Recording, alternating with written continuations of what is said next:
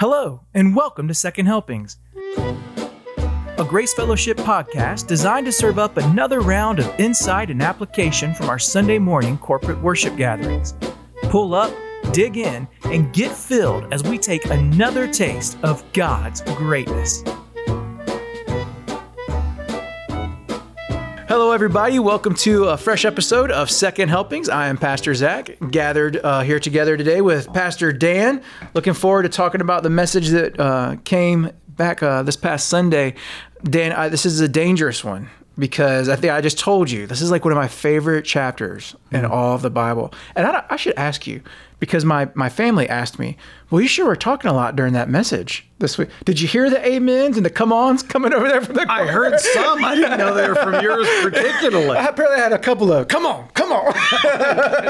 So I was obviously engaged and appreciate it because it's such a, not that there's scripture that's better than others, but there's such a high value part here, right?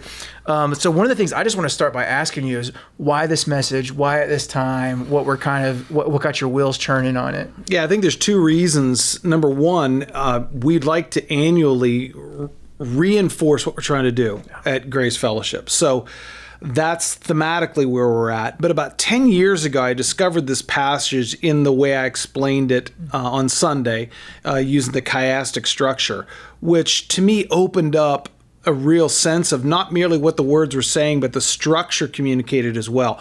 And so when we were thinking about that, and one of the words we take is the idea of glory, doxa, or doxology. We didn't even talk about that on Sunday.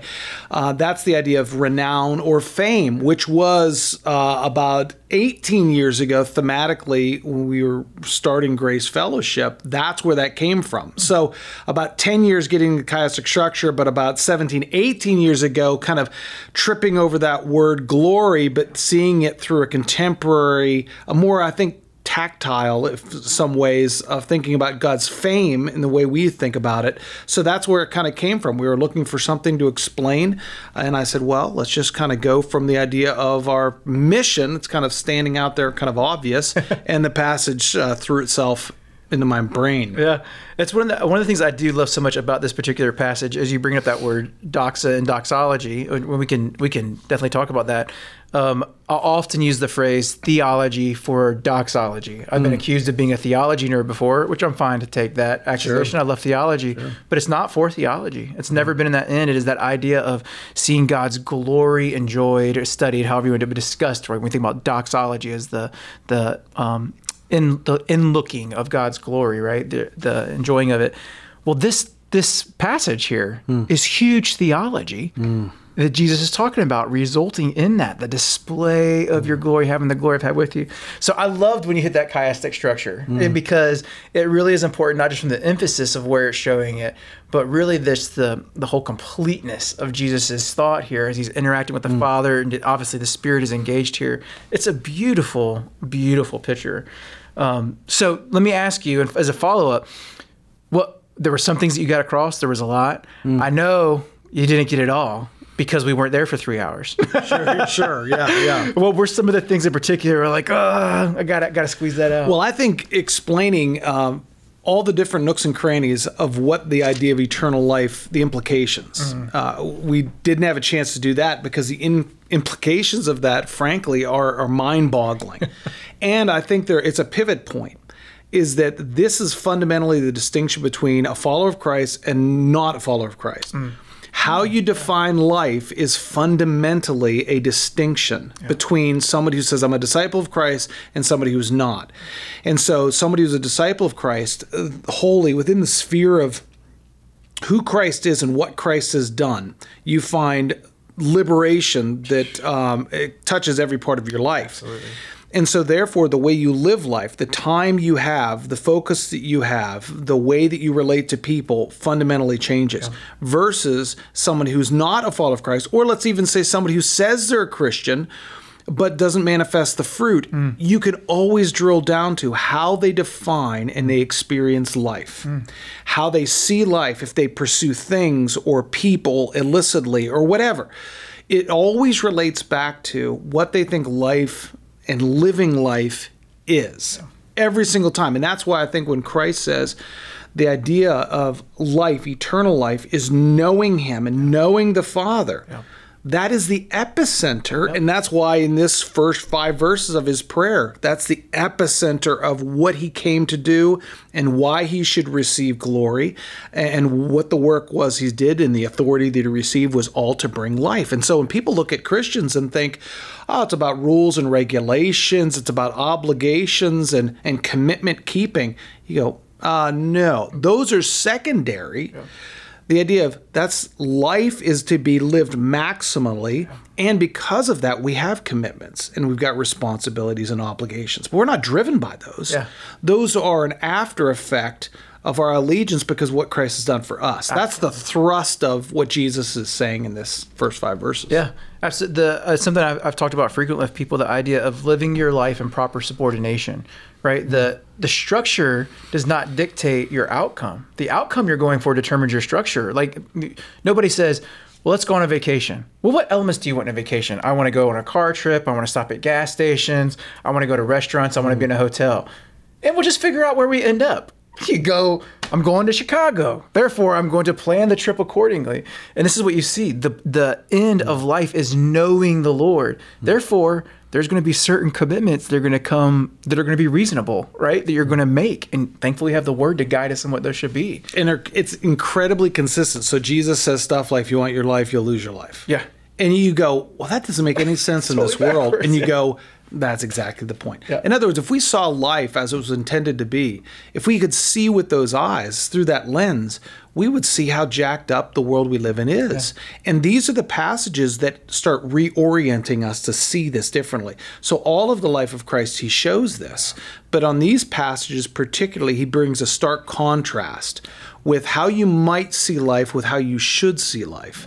And I think that that's why it's so important, and it makes so much sense that's why church every week coming back and walking into Scripture helps purify, strain kind of the fragrance or the impact of the world wanting to manipulate us, to want to distract us, go, whoa, I was thinking life was gathering stuff, or life was playing in this league, or life was being married to this kind of person versus the person I'm being married to. And you go, hold on a second. Yeah. That isn't life. Life is defined with you knowing God through Christ and that relationship that you have with him. And the implications of that are supposed to touch the way you see stuff and the way you see your wife and the way you see life in general. And if it's not touching those things, it's because you're not seeing it. You've bought into the lie of the world or the distraction of the world or the deceitfulness of the enemy to think life is something that it was never intended to be. And this is just one other statement that Christ gives during his life to help bring us around to thinking and acting differently. Yeah. I think it's ironic to think of, not ironic, I don't know if anybody else is thinking about this. Nobody else plans the services, so maybe it was just me. But I'm thinking about how you kind of came back to where Eric started us with his message. We're talking about the Psalms about in being close to the Lord and enjoying the presence of the Lord. And then I went into the distractions that the world can cause and why it's important to be away. Larry doubled down on that with Noah, and it's kind of we've come back to this idea. If there's a common theme in our services, people, it's because there's a common theme in this word, and we stick to it. So it's really neat to see that. I want to hit on a word that you said that I think is very important, and this is probably where I was saying, come on. And I don't think you used this word in the message, but you said it, liberating. Like understanding this. I think is the most liberating thing in my life. Yeah. Understanding what I'm made for, what I'm called to. It puts everything else in perspective. It doesn't mean other things are not important, but it does mean they're subordinate, and it helps me to look at them in view of knowing God, right? So I don't know if there's anything better to think about setting your life on than this particular concept. Yeah, and it again goes back to the life of Christ. He's come to set captives free. If you would take a word that would kind of summarize the earthly ministry of Christ, it would be liberation. It could be deliverance. It's the idea of deliver people at the level of their sin, to deliver people from the level of what they think meaning in life is, to deliver people from, as you can see representative in the physical illness. You can see from the hostility of nature with the storms. He's a deliverer of people in all of these different images to point out the fact that he's the deliverer of the greatest thing that we face, the greatest threat, and that's death. Yeah. And that's representative of the judgment of God. And so all of these things are just really pushing toward that. And I think you could almost distinguish between a Christian who is mature, certainly, but I would say just even healthy. Somebody who understands that the world is not meant to give me deliverance or set me free or give me hope or give me freedom. The world, in all of its ways, is trying to impress upon me a type of captivity. Yeah. And we can get deceived to think, well, I'm not in captivity because I have a lot of money. I was talking to somebody after the service about this, and they're asking the question, but wouldn't affluence that we have in America dictate that we've got the blessing of God? And I said, let's stop right there. I actually don't think so, because I think that God sent leanness into the souls of the people of Israel and they're disobedient. We think naturally the stamp of God's approval is affluence because we're Americans. Yeah. But I would say actually that could be a form of judgment, because if anything that lends you to not need God is certainly not a form of liberation.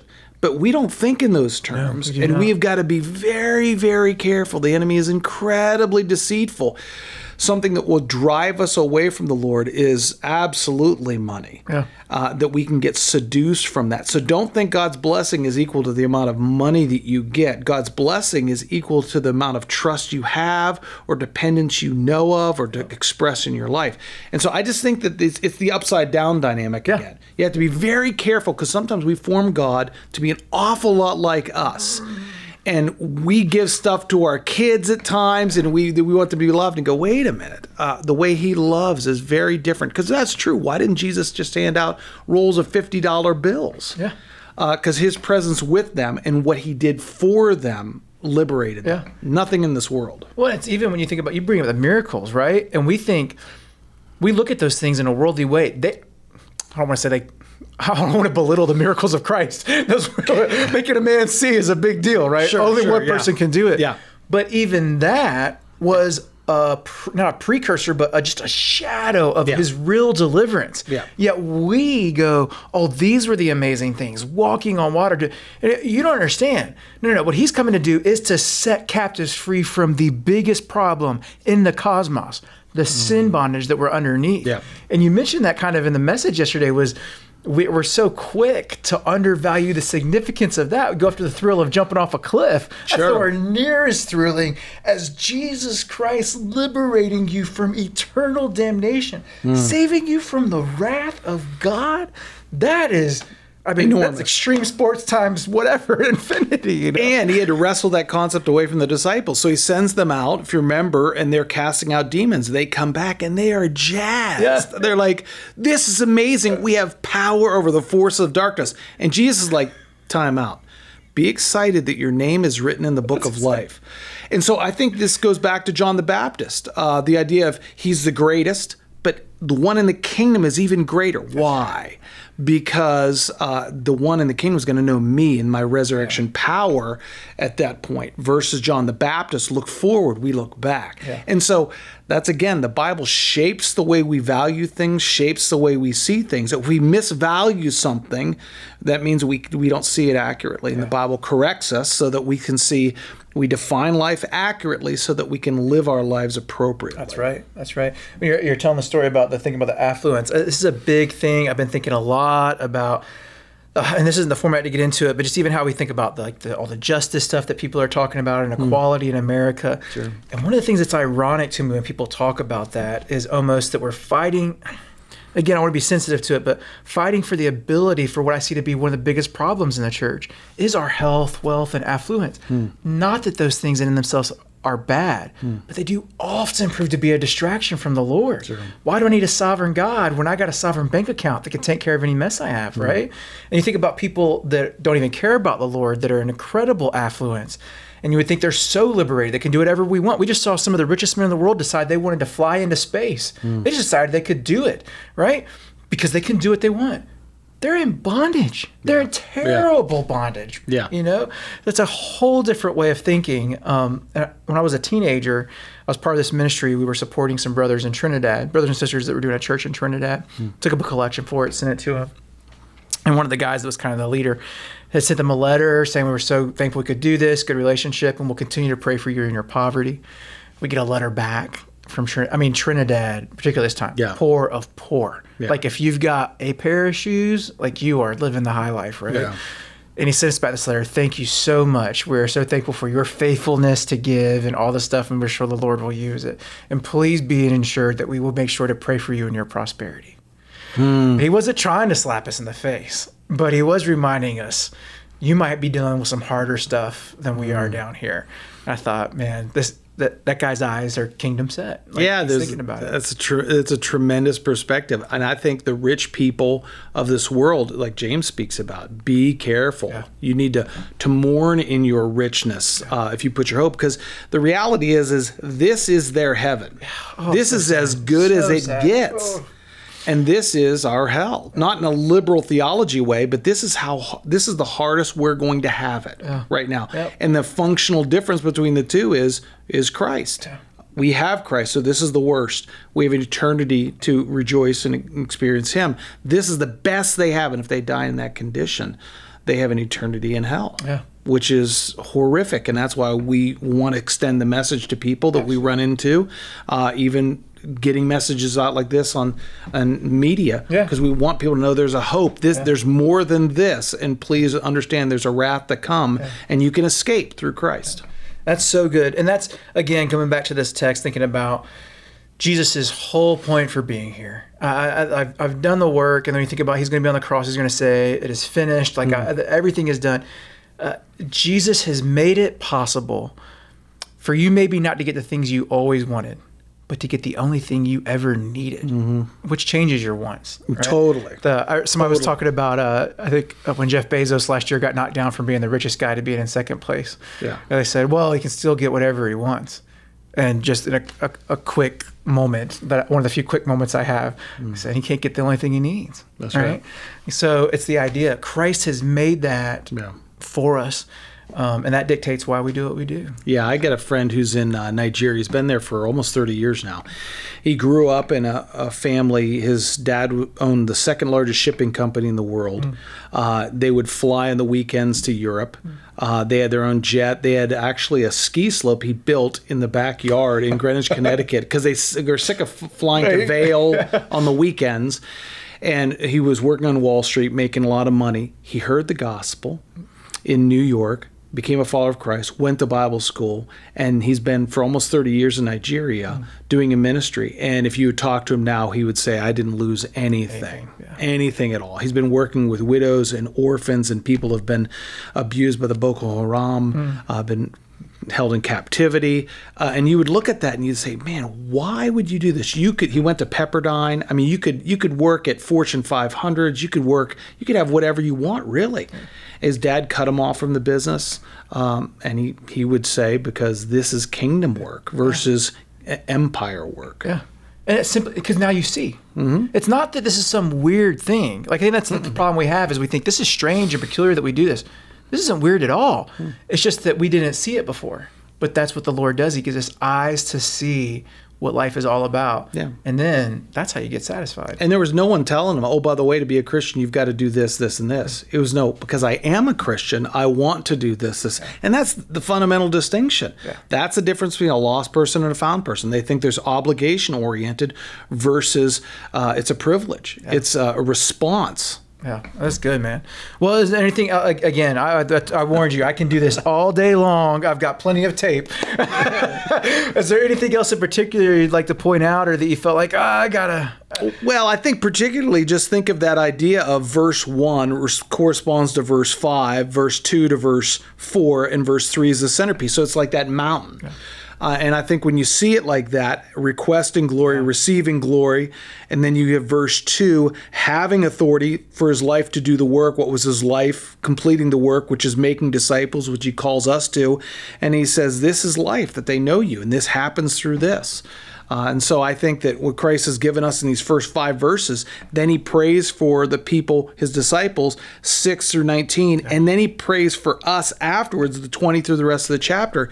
It's really just a masterpiece of Christ's heart in his communion with the Father, that we get an insight into the way he thought, the way he acted, the way he prayed, he interceded for us.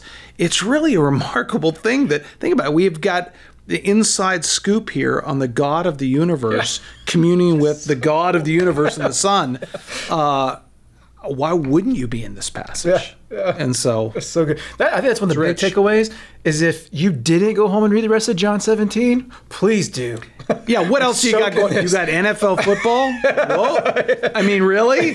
Where's that on the scale of importance here? I mean, that's the thing. And sometimes you got to go, okay, I read this and I've got all these competing interests. Go, hold on a second. Wait a minute. Why wouldn't I? And even that thing that tugs you to the amusement of the world, go, oh, forget that. Yeah. And then you discipline yourself. And on the other side of that, like working out, going into working out, nobody's enjoying it. But on the other side, you enjoy what happens. That's very much the same dynamic. Yeah. There. I would even say, I mean, I kind of just said that not flippantly. I mean, it is thoughtfully, but I would even say this is a good chapter for people to use if maybe they're saying, I'm not there yet. Like I want to do this thing, but if you're at that point where it's okay, I need to go work out, maybe dig through this chapter and spend some of your time in this, because as you get what's going on here, talking about the heart of Christ with the heart of the Father and seeing all these things, it gets hard not to be satisfied reading this text. Like I'm pretty sure about the worst things could happen to me, like that could happen at the end of the day. If I read this, I might not be happy-go-lucky, but my perspective's back. Totally. Because it is the creator of the universe. Yeah, agreed. Just showing his heart to us. It's beautiful. Yeah. Well, that's great, man. And thank you so much. I was blessed by that message, obviously. And if you were sitting in my section, you know I was. Not all of us have experiences in the quieter churches. That's all right. So, it was good. And then I just blessed with the idea of thinking about how we're taking this message and taking the what is implicit in here to spread it to other places by having other manifestations of the church in our community, and just looking forward to that. It is a good week. Yeah, it's a good week for sure. And so thank you for your work. Thank you guys for y'all's participation and for being part of our church. We love doing this, as we say over and over again. So if you have any questions about what we talked about, or if anything sparks an idea in your mind about something else you might be thinking about in your walk, talk to Dan, talk to me, talk to any of the pastors. Again, talk to one another. Dig into these things, because there is nothing that is more important than experiencing and enjoying the glory that we have in Christ Jesus. So be good about yourselves, be good about pursuing this, be good to one another, and we'll see you next time. Thank you.